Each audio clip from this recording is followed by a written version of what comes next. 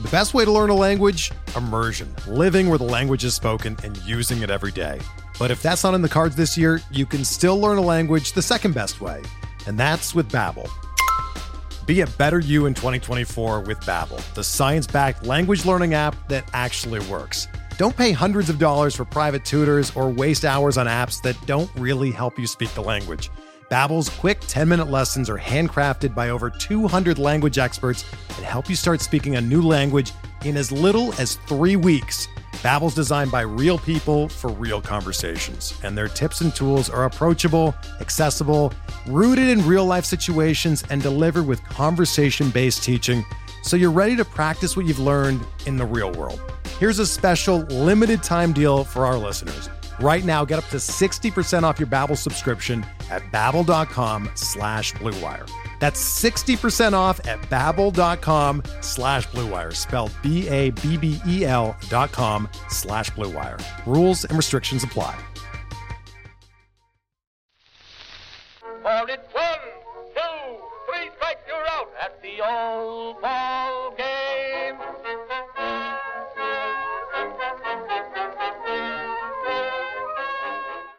Welcome back to Short Hops and Tall Tales, a pitcherless podcast highlighting the weird, funny, and bizarre elements of baseball that make America's pastime special.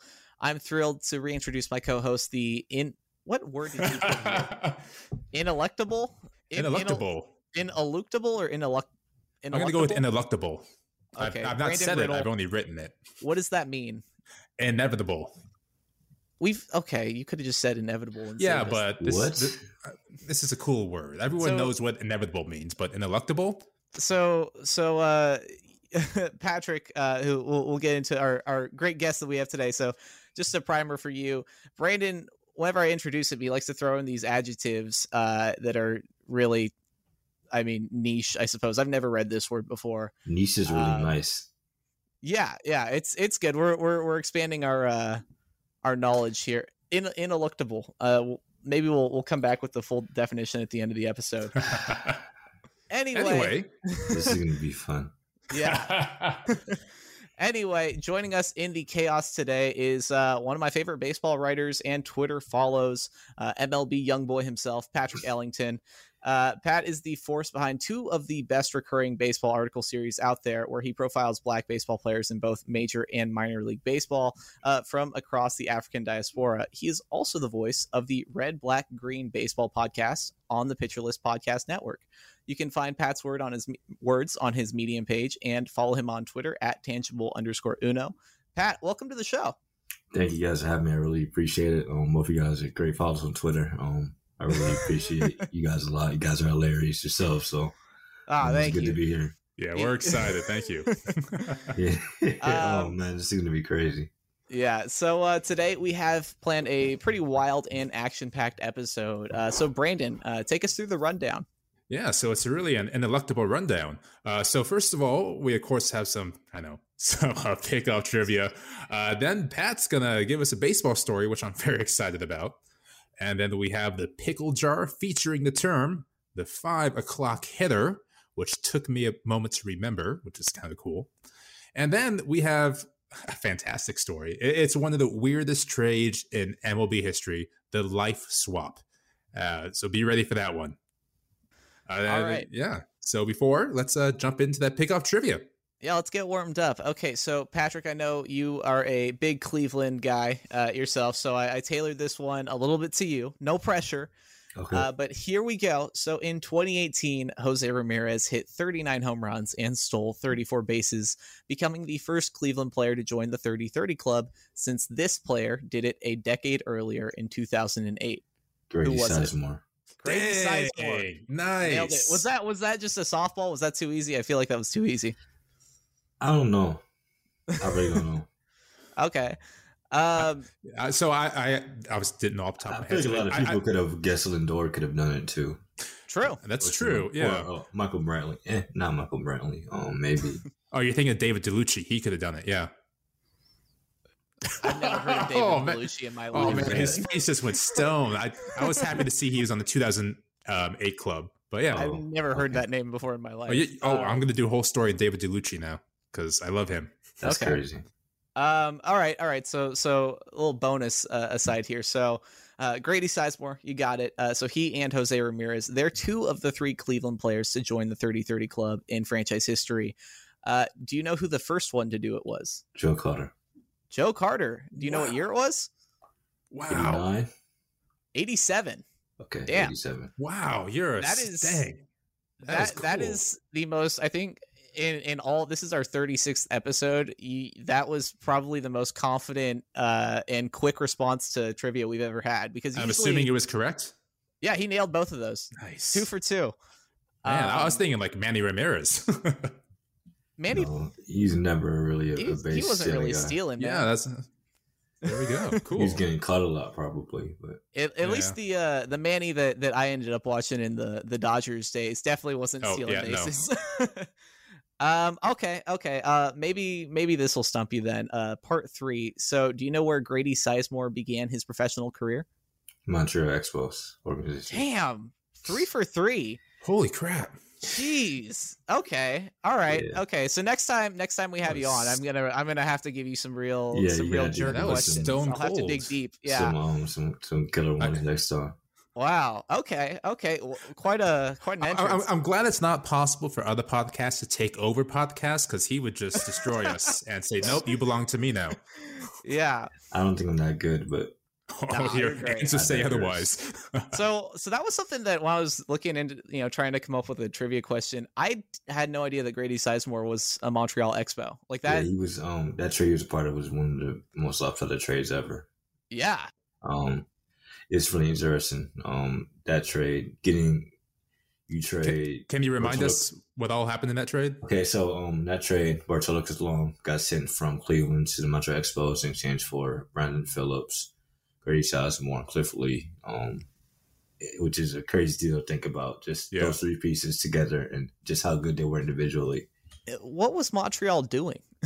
Like, I don't know, because they traded Pedro, they traded Randy Johnson, They traded Randy, yeah. they Vladimir Guerrero Sr., Larry Walker. yeah. There's a lot of talented guys on those Expo teams from the 90s. I get that Bartolo obviously wasn't, big sexy yet, and he wasn't like a meme at the time. He was a good player. He was one of the best pitchers in baseball, technically. Yeah. Because just kind of based on what he could do, and he was one of those pitchers.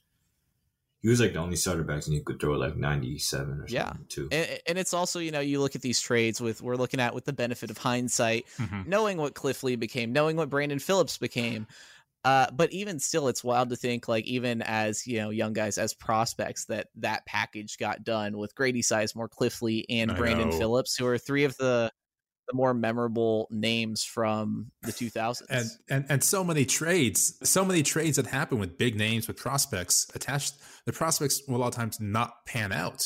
Like I remember when Randy Johnson was traded to the Yankees, and all the prospects we got back, like none of them had anything resembling a good career, I don't think. So the fact that all three of them panned out the way they did, it's phenomenal. And they were all multi All-Star guys. Cliff Lee was probably on a Hall of Fame track if he didn't get injured.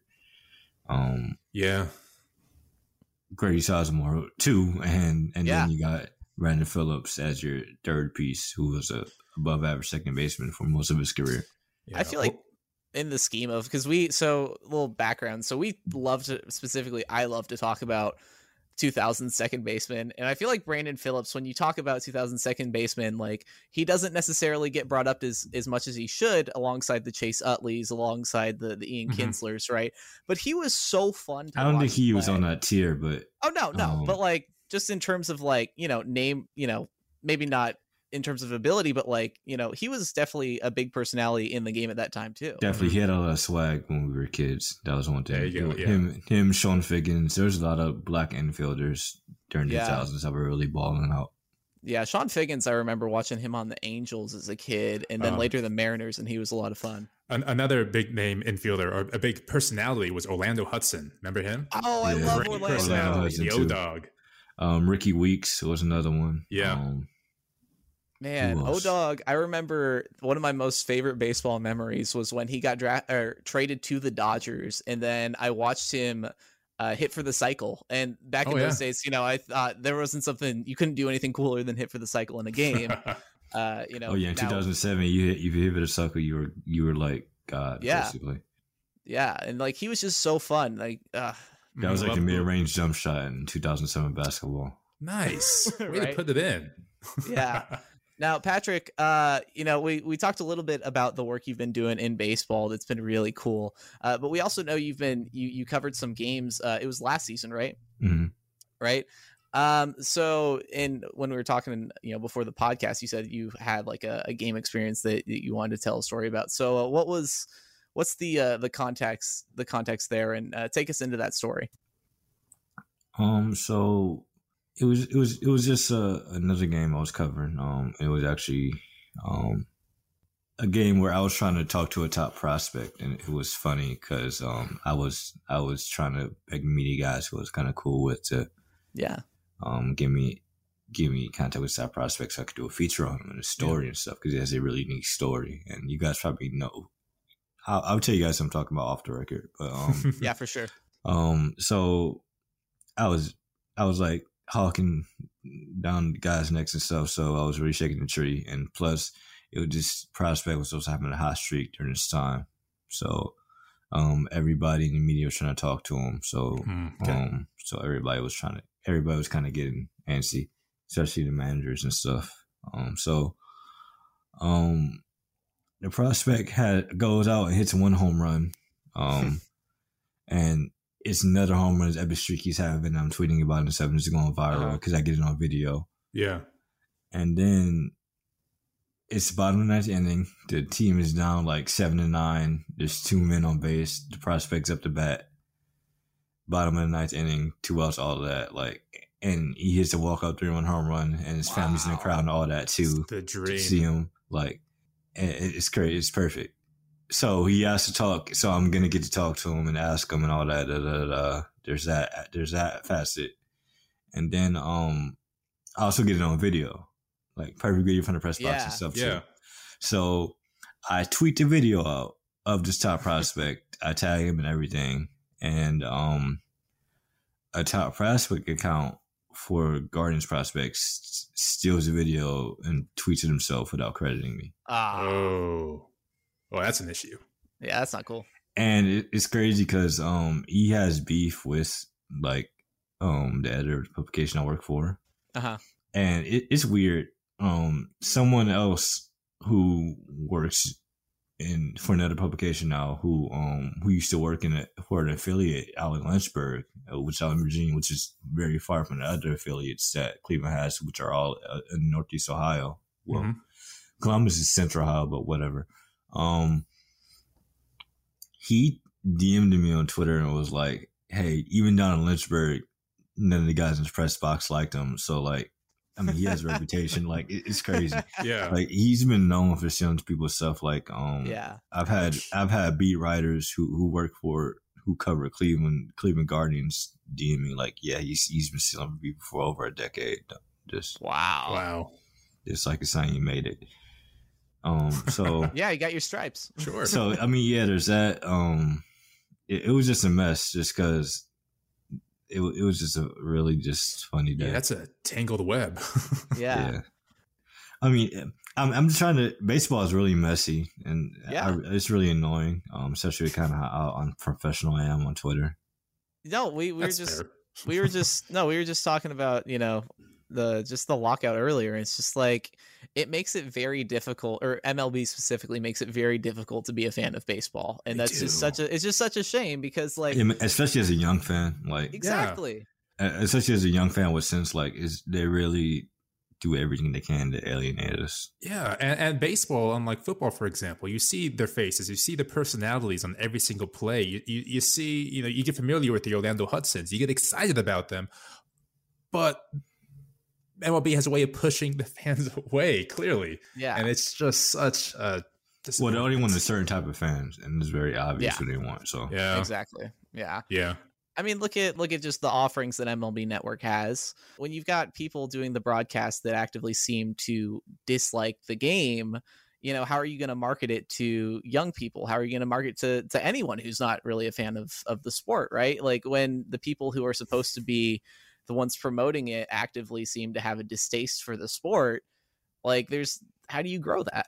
And all we want to do is love baseball. Just love us back, guys.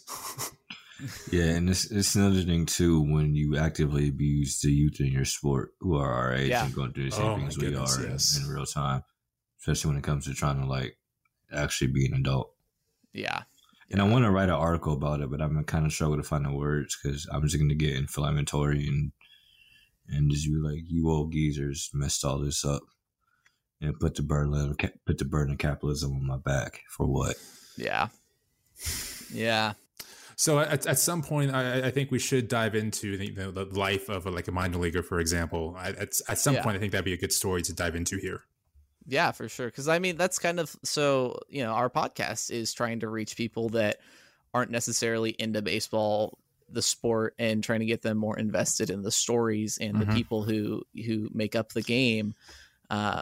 Yeah. So, for example, the lockouts being, the generic term for lockout is, it's billionaires versus millionaires, when that's not at all what it is. All these guys are literally struggling to get by day to day, going to public gyms, working out in the park because they don't have the funds. MLBPA has said multiple times that they're trying to get more for guys in years 0 to 3. And most guys don't even make it to year 3, which is the crazy part. Well, when you're making like on an average, I think it's like $12,000 a year, which is just far below not even minimum wage, but like that's far below the poverty line. Then you consider, okay, I think the average rent in the US is like $1,000 a month. Okay. That's like only enough to cover maybe 12 months of rent. Like, and that's not even talking about food or water or electricity and all the utilities and all the things that or come when with you're a just professional living. athlete that needs to keep up a certain lifestyle, you just can't do that. I mean, we've seen so many stories the last few years come out of spring training invitees, players that aren't major leagues yet. They have to do Uber after games, or they have to do these other jobs just to make ends meet, when meanwhile you have owners that are making so much money off the game, and all it would take is the cost of a mid-range player to make the minor league's life amazing. Yep.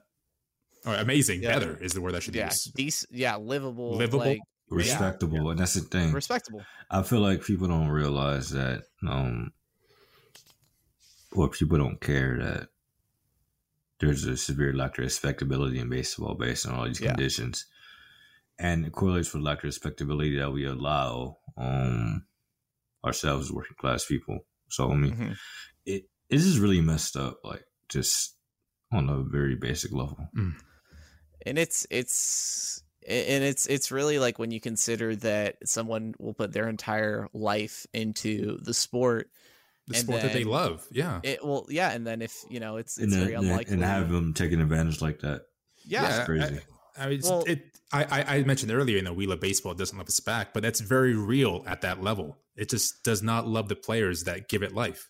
Well, and especially when you consider, like Patrick said, just you're sacrificing your body, your health, but also you're sacrificing your time, like think of, grinding in the minor leagues for 4 seasons. Yeah, that's your life. And then you end up not making it, or you end up retiring or getting cut. And then you have to go carve out a career for yourself. And, baseball skills are not something that easily translates to like a resume all the time. So it's really just like the sacrifice, and they're getting screwed over in pretty much every way, shape, and form.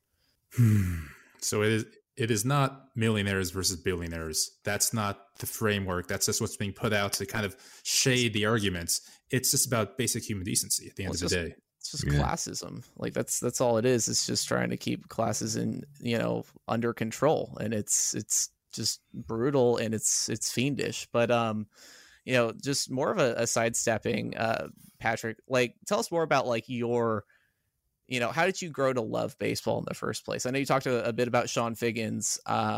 Now, was that like that first player for you that really got you into the game? Were there a handful of others? What did like your early baseball experience look like? My player was CC Sabathia. Nice. So it had to be CC Sabathia. It couldn't be nobody else's easy bad day for baseball for me. I was born in '98, so he debuted in '01. So I come from a baseball family. My great grandfather played in the Negro Leagues for a amount of time. So there's a strong love of baseball in my family. My grandmother and my mom, they love the sport a lot. They really raised me up with the sport. My dad is a Yankees fan. Grew up in the '70s and '80s and as a Yankees fan. My mom is a Guardians fan, and he's a Guardians fan. When I was in third grade, she made me write a book report about Satchel Paige after I got suspended from school, and I needed a makeup assignment to do. What? So, That's ridiculous. But it's Satchel.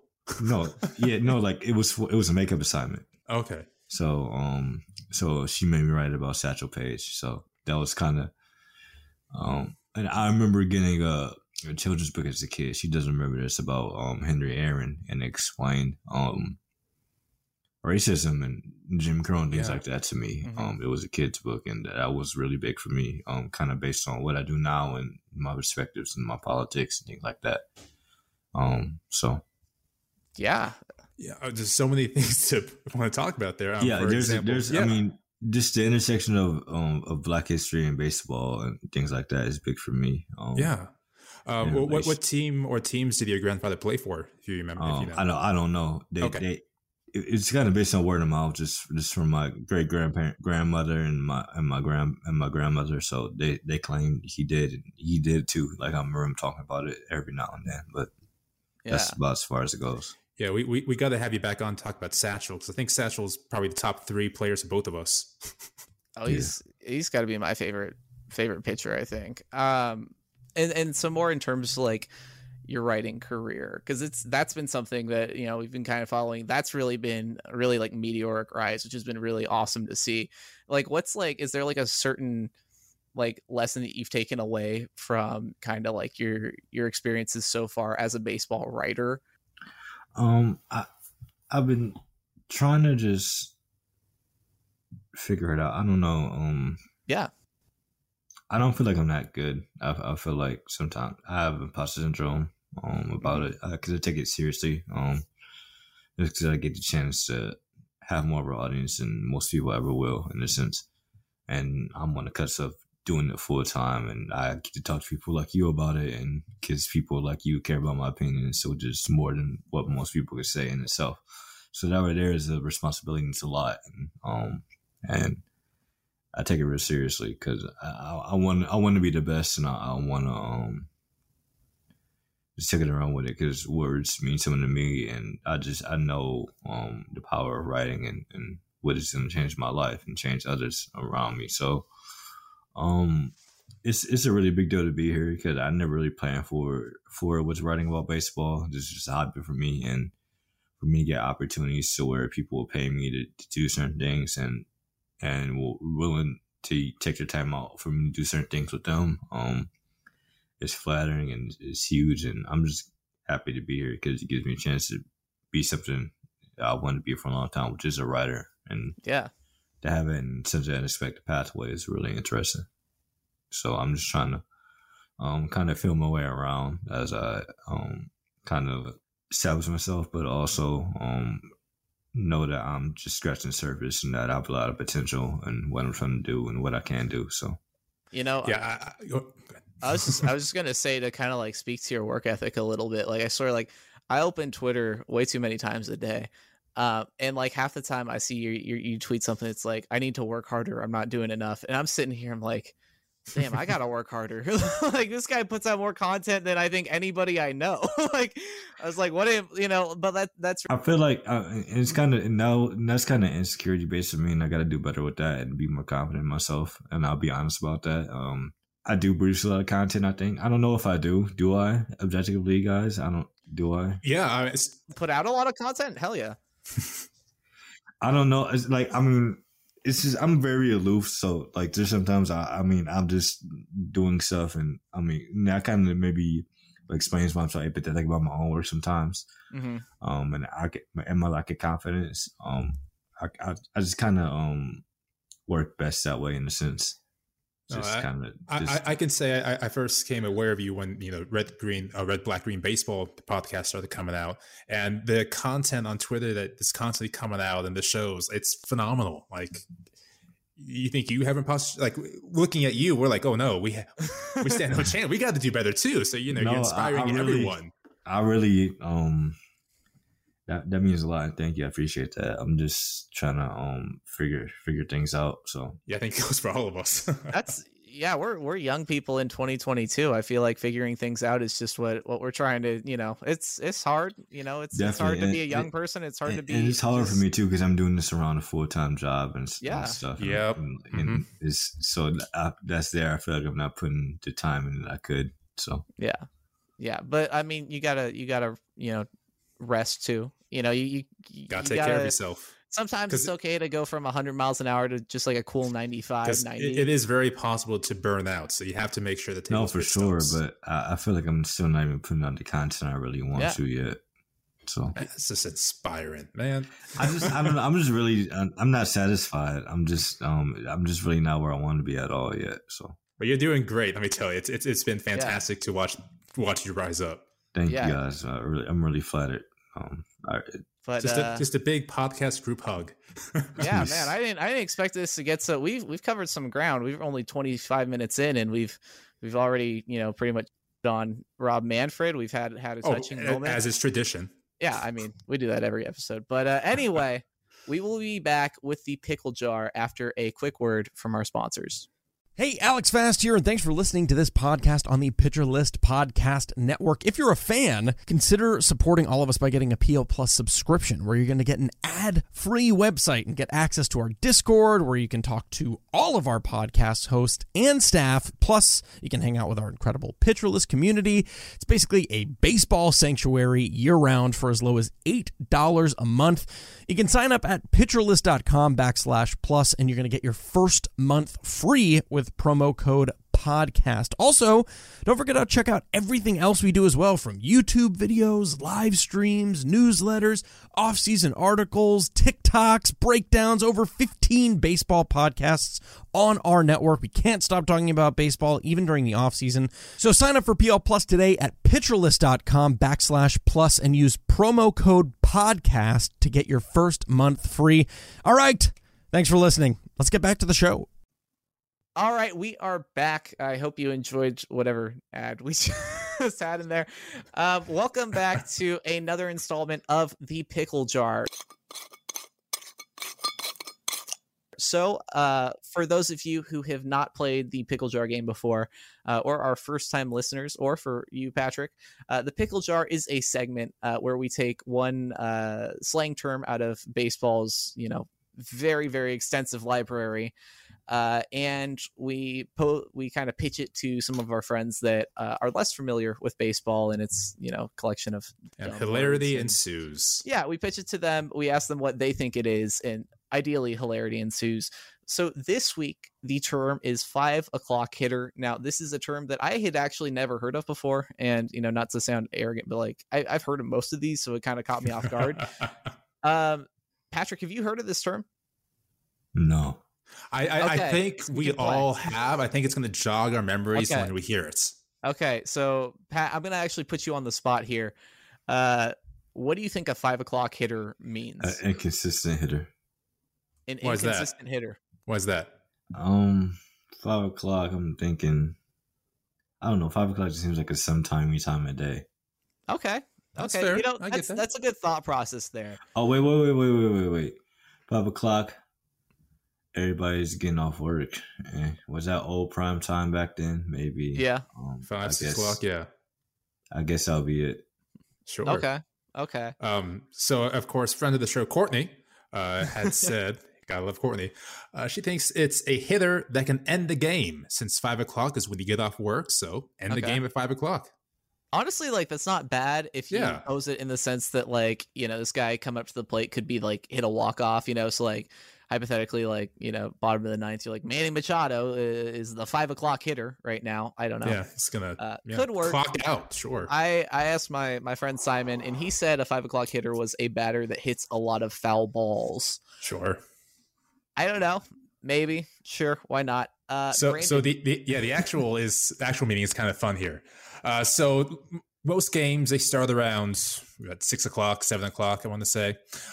So batting practice takes at around 5 o'clock.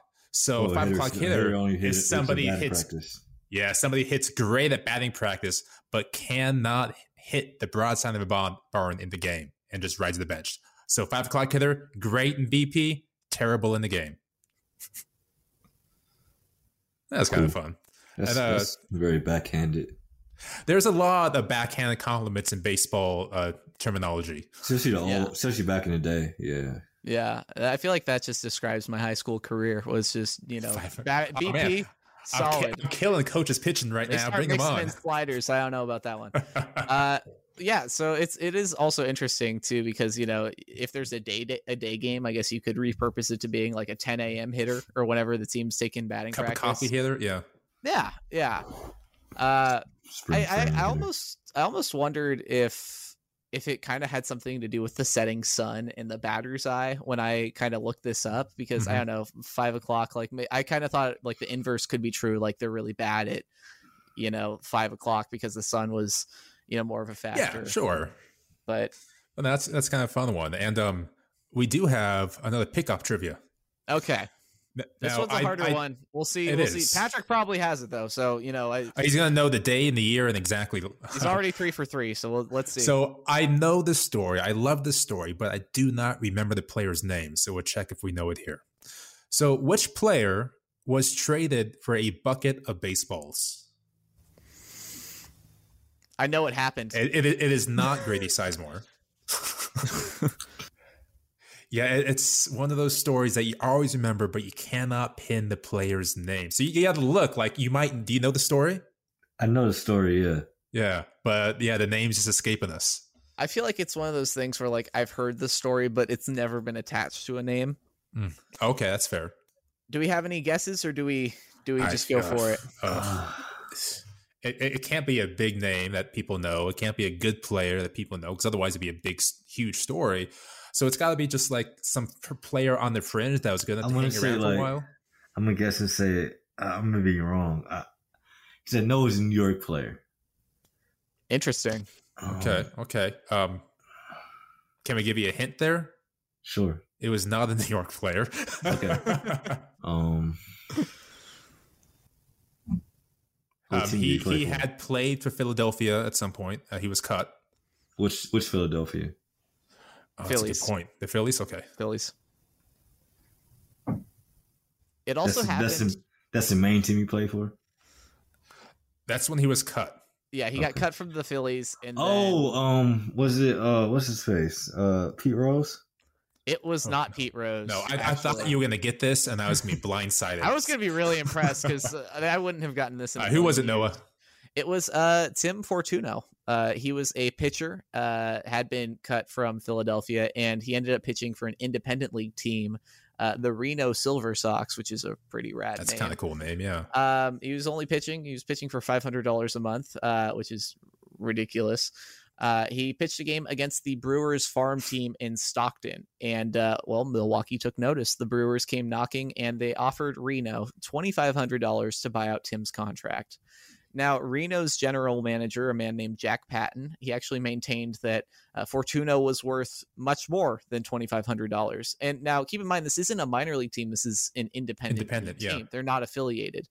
But usually this is players join independent league teams as kind of like a last ditch effort to get noticed by a an affiliated team and to get that opportunity to play in affiliated baseball. But anyway, so the GM says $2,500 isn't enough. And so, of course, Tim Fortuno, he was like, dude, just let them buy my contract so I can return to the majors, so I can have a shot for my career. But this GM was like very adamant. He's like, no, I have to get more. So finally, the Brewers gave in. They gave Patton the $2,500. But then the thing that really pushed the deal over the edge was they threw in 12 dozen baseballs. I can't imagine how insulted that guy must have felt. Like, to be fair, 12 dozen pearl baseballs, that means something. Them's goods. not to the point where it's worth holding up my entire career for. Are you kidding me, dude? I'm bitter for this guy. Like, you're such an independent ball. Yeah. Independent ball, like in Reno. Like, nothing against anyone who's listening to this from Reno, but like, it's wild. Like, I feel like I'd rather that they, I don't know, like, I guess the $2,500. So when I had heard this story, it was always like, I never had heard about the $2,500. I thought it was straight up for a bucket of baseballs. So I guess that makes it like a little better, but I feel like it's even more insulting to know that like the guy had to, this guy's GM had to win the deal, right? It's like, dealing with a pro team. Like, come on, like, what do you, get your head out of your ass. But like 2,500, and then like he wants like a sweetener, which is like 12 dozen baseballs. I get that. So Tim Weird trade. Fortuno, there's your bar trivia, folks. Yeah, weird trade. Not the weirdest trade, however, that we will be talking about here tonight. 'Cause we get another great story. Well, I don't remember the players involved, but I remember the story, and Noah's going to tell us a little bit about that. What do you remember, Brandon? I don't remember many things. I remember Prime Albert Pujols, and that's about it. Okay. So if you're like me, having grown up through the 2000s and during the height of reality television, you're probably familiar with a show that aired on ABC called Wife Swap. Either you guys I remember that one. Heard that was kind of like fun. a Dave Chappelle skit. Yeah, no, Dave Chappelle did a Chappelle Show skit about it. Had some swap. Yeah. So Wife Swap, it was, as you can imagine, a very messy kind of affair. Weird. Where two families from like, they were always from like radically different backgrounds. They would swap wives. It was so crazy when they had a black family on too. Like, yeah. That was at like some. It was just like the culture shock was like the whole, like that was like their selling point, right? And like sometimes they'd have like an episode where everyone got along like really, really well, and then like other times there would be like, the house would be on fire when they swapped back. They'd be like a disaster, like it'd be terrible. Hilarious. Now this was of course at the time when they were airing such masterpieces such as like Honey Boo Boo and like what was the other one? Super Nanny, right? Like Honey Boo Boo was after Wife Swap. I want to point that out. That was I never really watched it. Was like a 2010s reality TV show. But yeah, essentially, that was the whole deal, was these two families would swap wives for a week, and then hilarity ensues, right? Now, a lesser known fact is that Major League Baseball actually, and specifically the New York Yankees, they underwent a wife swap of their own back in the 1970s, which, knowing the 1970s, it checks out. Sure.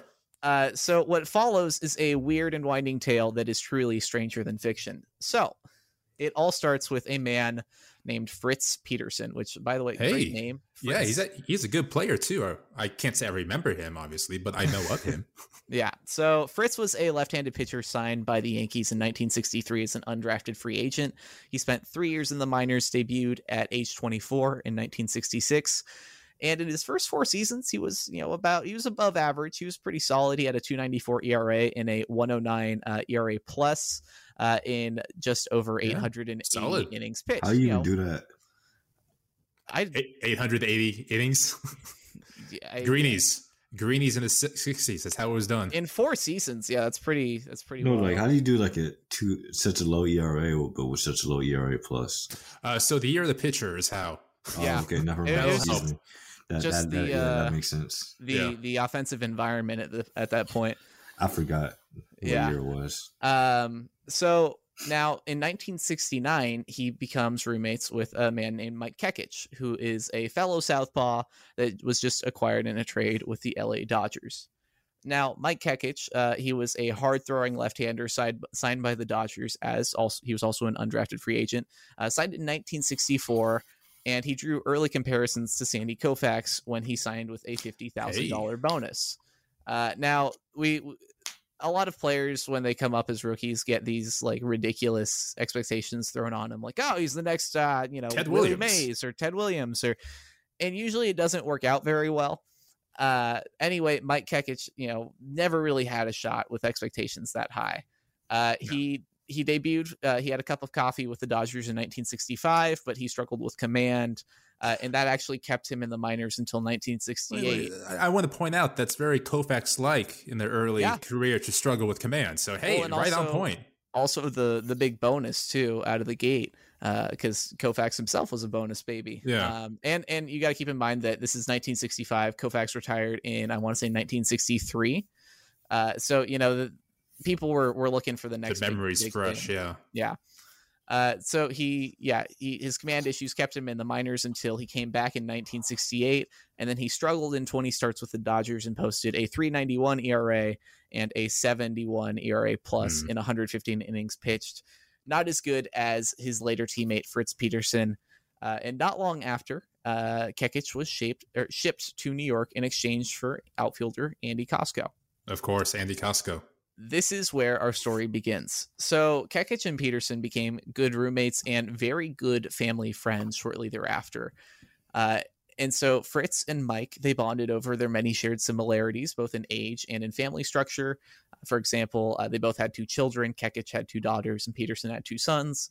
Each family also just had a dog too. So they're very similar. And also they're the same age, right? Yeah. The 2 families, they grew very, very close, living nearby each other in New Jersey. And Kekich actually said, we had a tremendous amount of affection and compatibility all around. Okay. We're getting kind of weird here. Let's see where this goes. Oh, it's going to get so much weirder. This is it's what going to type get of swinging mess is. Hey, it's the 70s. But it's going to get really messy. Just wait. So in particular, the 2 pitchers, they felt themselves drawn to their opposites' partners, with Mike Kekich growing fond of the thoughtful and introspective Marilyn Peterson, and Fritz got close with Mike's wife, the athletic and energetic Suzanne Kekich. That's a nice way to say cocaine was involved. It was the 60s, 70s. Yeah. So after a time, the 2 couples, they started to wonder if they would be better off with the other spouse. Okay. And an idea formed. The players would just switch home lives. Now, I feel like this is one of those things where, like, they're having drinks together, and it's like, oh, wouldn't this be funny? And then some part of them, they're like, I mean... They're sitting in, like, the weird 70s fabric on the couch all around, and the carpeting's fuzzy and weird. It's just some nasty work right there. So for our listeners, Patrick's been shaking his head for, like, the last 30 seconds. We'll see if that continues. So they said, you know what, we're gonna switch our home lives. So and it's not that the players were unhappy in their current relationships. In fact, the opposite was true. Mike Kekich later said, he said, by American standards, I had a good marriage, but I wanted a great marriage. I was idealistic. Talk about backhanded compliment. I mean, he said he had a good marriage, but yeah, I agree. American standards, the bars and circle of hell. Yeah. But so this all comes to fruition in the summer of 1972, allegedly at a house party thrown by the Yankees beat writer at the time, Maury Allen. What? So this was a different time, man. Yeah. I mean, well, that's the thing is that this was, I think this was before the reserve clause. So players and beat writers, they kind of had similar salaries, it wasn't yet, players weren't making millions of dollars yet. So they did actually hang out quite a bit. And I mean, they still, to a degree, spend time with each other on planes. It's obviously they're not going to parties at each other's houses. But so essentially the 2 families at this point were very close. And they knew that they had good chemistry with each other, but nothing had happened. I'm sure. Yet. So the 2 couples, they drive separately to the party, and they were having a really good times. They're having a few drinks, which is a shocker, I know. And after a while, it's a PG podcast, Noah. Please, they had Kool-Aid. Okay. It was decided after a while that Marilyn Peterson would ride home with Mike Kekich and that Suzanne would leave with Fritz. So after they hashed out their plan, the 2 couples left in separate cars, and they agreed to meet at a diner in Fort Lee, New Jersey. Did they run this by their children? Because that could be jarring. Well, kids aren't at the party. It's like a Yankees event, I would hope. Okay. I can't imagine. So they hash out their plan. They leave in separate cars, and they plan to meet at a diner in Fort Lee, New Jersey. So supposedly Fritz and Suzanne had already finished eating breakfast when Mike and Marilyn arrived 2 hours later. So nobody, I mean, you can read between the lines there, but so then everyone had a great night, and so they decided to do it again the next night, and when they went out for dinner at a steakhouse. Now this time Mike and Marilyn, they left together early. Fritz and Suzanne stayed behind and they had a few drinks. All four again had fun that evening. So now they're doing it like every couple days. They're pairing up, and eventually Mike Kekich fell deeply in love with Fritz's wife Marilyn, and Fritz fell deeply in love with Mike's wife Suzanne. Fritz has a quote here that says, I told Marilyn I just have to have Suzanne, and Marilyn said she was in love with Mike. So the two couples decided to make the arrangement permanent. So Kekich says he says that everyone had agreed that if any of them were unhappy, the entire deal was off. What was so? Did they stay together? Or? Well, so that's what they were saying was they decided to just completely swap at this time, and they're basically saying like, hey, we'll see how this goes. If anyone's unhappy, we'll see. What did the teammates think of this? Like they must have known that was going on. There. Okay. How'd it go? Please go. So, we need to know these things. So before we get into it, so the term wife swap is something of a misnomer here because, as Kekich put it, he said, we didn't swap wives, we swapped lives. So the players switched families with the children and pets staying with their mothers. So yeah, Brandon, like you said, I can't imagine telling my kid like, hey, you're gonna have a new dad now. Like I'm gonna go swap with this family. New pets. Yeah. Oh, no, I guess they're taking the pets with them. Never mind. The kids keep the pets, but yeah, thank God. So after the two families swapped husbands, they actually did swap back for a short period. So the two original couples reunited, but I guess it didn't last because then they swapped back after a week. And so after a while, cracks started to show in these relationships, and an imbalance started to appear. So Kekich says here, he says, after a while, it became apparent that Suzanne and Fritz were ideally suited for each other. But meanwhile, Kekich and Marilyn Peterson, while they had a very strong physical attraction to each other, he's got a quote here that says, we're born under the same sign, so we sometimes butt heads. We're just she and I are on a higher pitch in our emotions. So while they're attracted to each other, they just were not good for as a couple living together. They didn't match up as well. While meanwhile, Suzanne and Fritz are having the time of their lives, I guess. So now entering the 1973 season, rumors of this arrangement started to swirl around the team and in the media. So the two couples decided to clear the air with a joint statement. And I don't know, if I'm in this position, the last thing I'm doing is calling a press conference. No, no. I feel like sometimes you just got to let rumors be rumors. But so Peterson and Kekich, Mike Kekich, they hold two separate press conferences announcing the move. Now it's been about basically just the summer at this point. But by this point, the relationship between Mike Kekich and Marilyn Peterson had pretty much fizzled out. They were already separated, while Fritz and Suzanne were still going strong. And so as a result, the pitchers were barely talking to each other. They go from really good friends to now they've got an issue because, they've made their lives messy. And this is the funniest thing that I read. So somehow the pitchers didn't think it was a big deal at all until the story got picked up by national media outlets. So they're, and they basically it was just hey, we want to clear the air. There's a quote where they say we didn't think it was some sordid affair. Yeah, it was different, but that's just the 70s essentially. But then their press conferences, it gets picked up by, it makes national headlines and gets the front page treatment. And so Fritz Peterson says, he's yeah, I saw my picture on the TV when I woke up and I said, uh-oh, it's a big one. And I can't imagine doing this and just being yeah, I mean, nobody's going to think this is odd. This is just a very normal thing to do. Knowing what we know about American media and just media in general. I can't imagine people going yeah, this is gonna be a very small maybe especially with it being in New York. It's exactly it's in they play for the Yankees. They're it's just wild to think that they're just thinking yeah, it's it's a small thing, maybe back page paper material. But I mean, when you got Reggie Jackson as your teammate, that's the thing. Yeah. And that's in the 70s with the Yankees. Yeah, okay. Well, Reggie Jackson, Thurman Munson. can you imagine like the current New York media getting a hold of this? Like it'd be ridiculous. Like if it was Giancarlo Stanton or Aaron Judge. Yeah, like can you imagine like the New York was it the Post? Any of them really. But what was interesting is that the traditionally very conservative Yankees were fine with it. Now, this is a team that mandates, how long your haircut is, but they're cool. They see no issue with these guys switching lives. And so the manager at the time, Ralph Hook, he said, they live their own lives and they've got a lot of years to live. If you're not happy, you only go through the world one time, and why go through it unhappy? Some people say you just have to stay together for the sake of the kids. We've seen people living together and they're practically separated, which is a nice sentiment. He's like, you have one life, you might as well make yourself happy, which sure, I agree with it. But that's also very different when you've got two kids on either side and you're like, it's just, and the fact that they came out and they said like, no, we're not switching wives. I want to have this guy's life.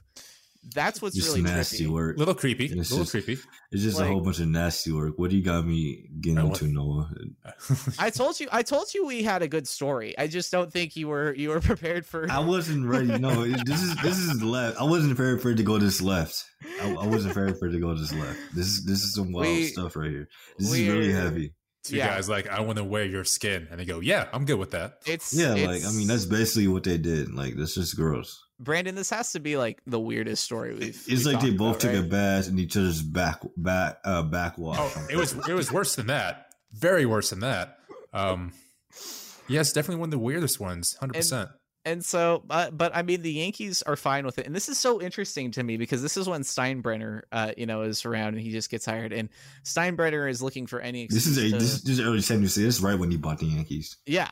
It's literally like he had just bought them. And so Steinbrenner, who is notorious for firing his managers like 5 times in a season, is just cool with for nothing, for a lot of times for like very minimal grounds. Like it's just really like he's like, yeah, whatever. But both they asked the Yankees GM Lee McPhail not to be traded in order to keep their families close together. Oh, I don't know. Okay. Like that's not going to work. That's going to be a complication on the team side. But Mike says he's like, I want to be where Fritz is. That's the only way I can be sure of seeing my daughters, which is like it's a really sad. Yeah, there's a lot going on there to read. That like that's really heavy, but also at the same time, like if your daughters are such. Like I can't imagine making the swap when you have kids already. Like that's the thing that really like kind of I'm just like that's got to be so hard on them. I need like a mini series off this. I need that. I don't. I'm good. The implications that has is drastic. But especially if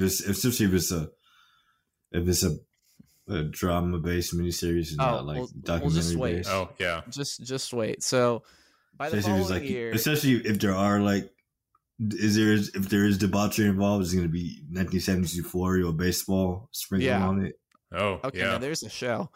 No, we don't need that. we don't need that at all.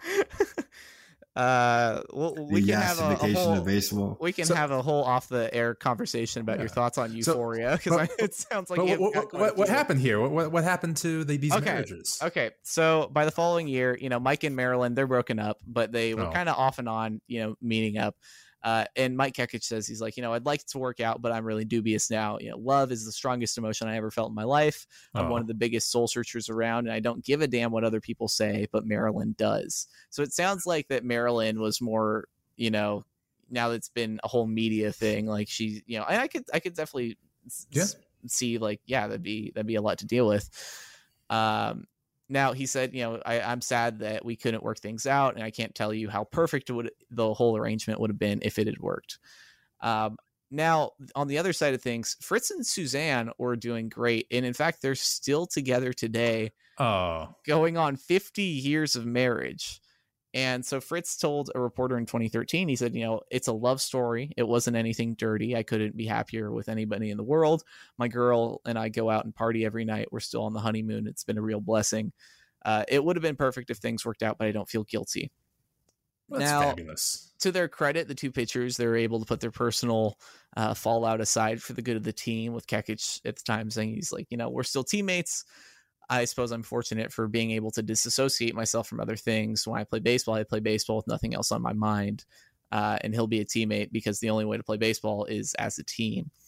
Now, Kekich and Peterson actually did eventually end up getting traded, but they actually ended up getting traded both to Cleveland just a few seasons later. Kekich was dealt midway through 1973 and Peterson the following year in 1974. Now, Fritz Peterson went on to enjoy a productive career as a starting pitcher, retiring after 11 seasons and in 1976. And then Kekich was more of like the journeyman type, transitioning to a relief role and retiring after 9 years in 1978. So that essentially is the story of the great New And then York you got the Yankee. Rick Manning situation too. That's crazy. That happened right after that. What situation? The Ricky Manning, Dennis Eckersley situation. I don't think I've heard about that. Enlighten us. Rick Manning slept with Dennis Eckersley's wife, and that's what led to the trade that sent Eckersley to the Red Sox. Oh, I didn't know that. Yeah, they chose Manning over Eckersley. It was indeed the summer of love. It wasn't the same year. It was around the same time. Yeah. That's wild.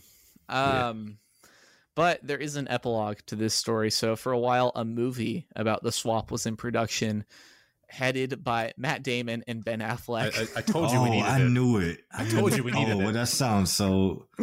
That makes so much sense now. Wow. That's just... It makes sense that it's a movie, or it makes sense that it was Matt Damon and Ben Affleck. Matt Damon and Ben Affleck. That makes sense. The screenwriting duo, everything. Yeah, just... Well, yeah, and it's also, when you think about it as two Boston guys getting to tell a story about, the Yankees, you've got that layer on top of it too. And the Boston homophobia. Oh my goodness. Yeah. But so appropriately, I guess Fritz Peterson was all for the movie being made, while Mike Kekich, Mike Kekich was very much against the film being made. Which, if you can, it makes sense. Like, can you imagine like Ben Affleck and Matt Damon? I wouldn't want. I mean, that's basically just like a. I wouldn't want that L. Like, I don't think anybody would take an L that big in their life. It's in the time of social media. Like, I doubt he's on Twitter, but that would be. Especially if they recognize your face. I wouldn't want my name attached to that. Well, hey, you're the one dude who got cheated on, right? I think just in general, nobody wants a film made about one of the more humiliating experiences in their life, right? Like, that's very true. Or heartbreaking. Exactly. Yeah, heartbreaking too. So I definitely understand not wanting that film to come out. But I can't get over that it was, of all people, Matt Damon and Ben Affleck. It just makes sense. Like when you hear their names attached to when you first hear their ideas cringe, but you hear them like, oh, okay, I'd watch that. Yeah. That's the worst part. I don't know. Like, I feel like Seth Rogen could do this too, but it'd be a wildly different and Joseph Gordon-Levitt. Yeah. Oh, yeah, sure. But so thus concludes The Life Swap, a cautionary tale that the grass is not always greener. If you come to me by The Life Swap, I will kill you. Anyway, so that just about wraps up our episode here tonight. Be sure to follow Patrick. Check out his Black MLB and MILB. I've never said MILB out loud. Minor League Series on his Medium page. Follow him on Twitter at Tangible Uno. Check out the __ Uno. And then check out the Red, Black, Green Baseball podcast on the PL Podcast Network and on Twitter at RBG Baseball. Now, Patrick, you want to plug your podcast real quick? Tell everyone what it's about. Yeah, my podcast focuses on the African diaspora relationship with baseball through one-on-one interviews, writers, players, and pros, amateurs, scouts, executives, etc.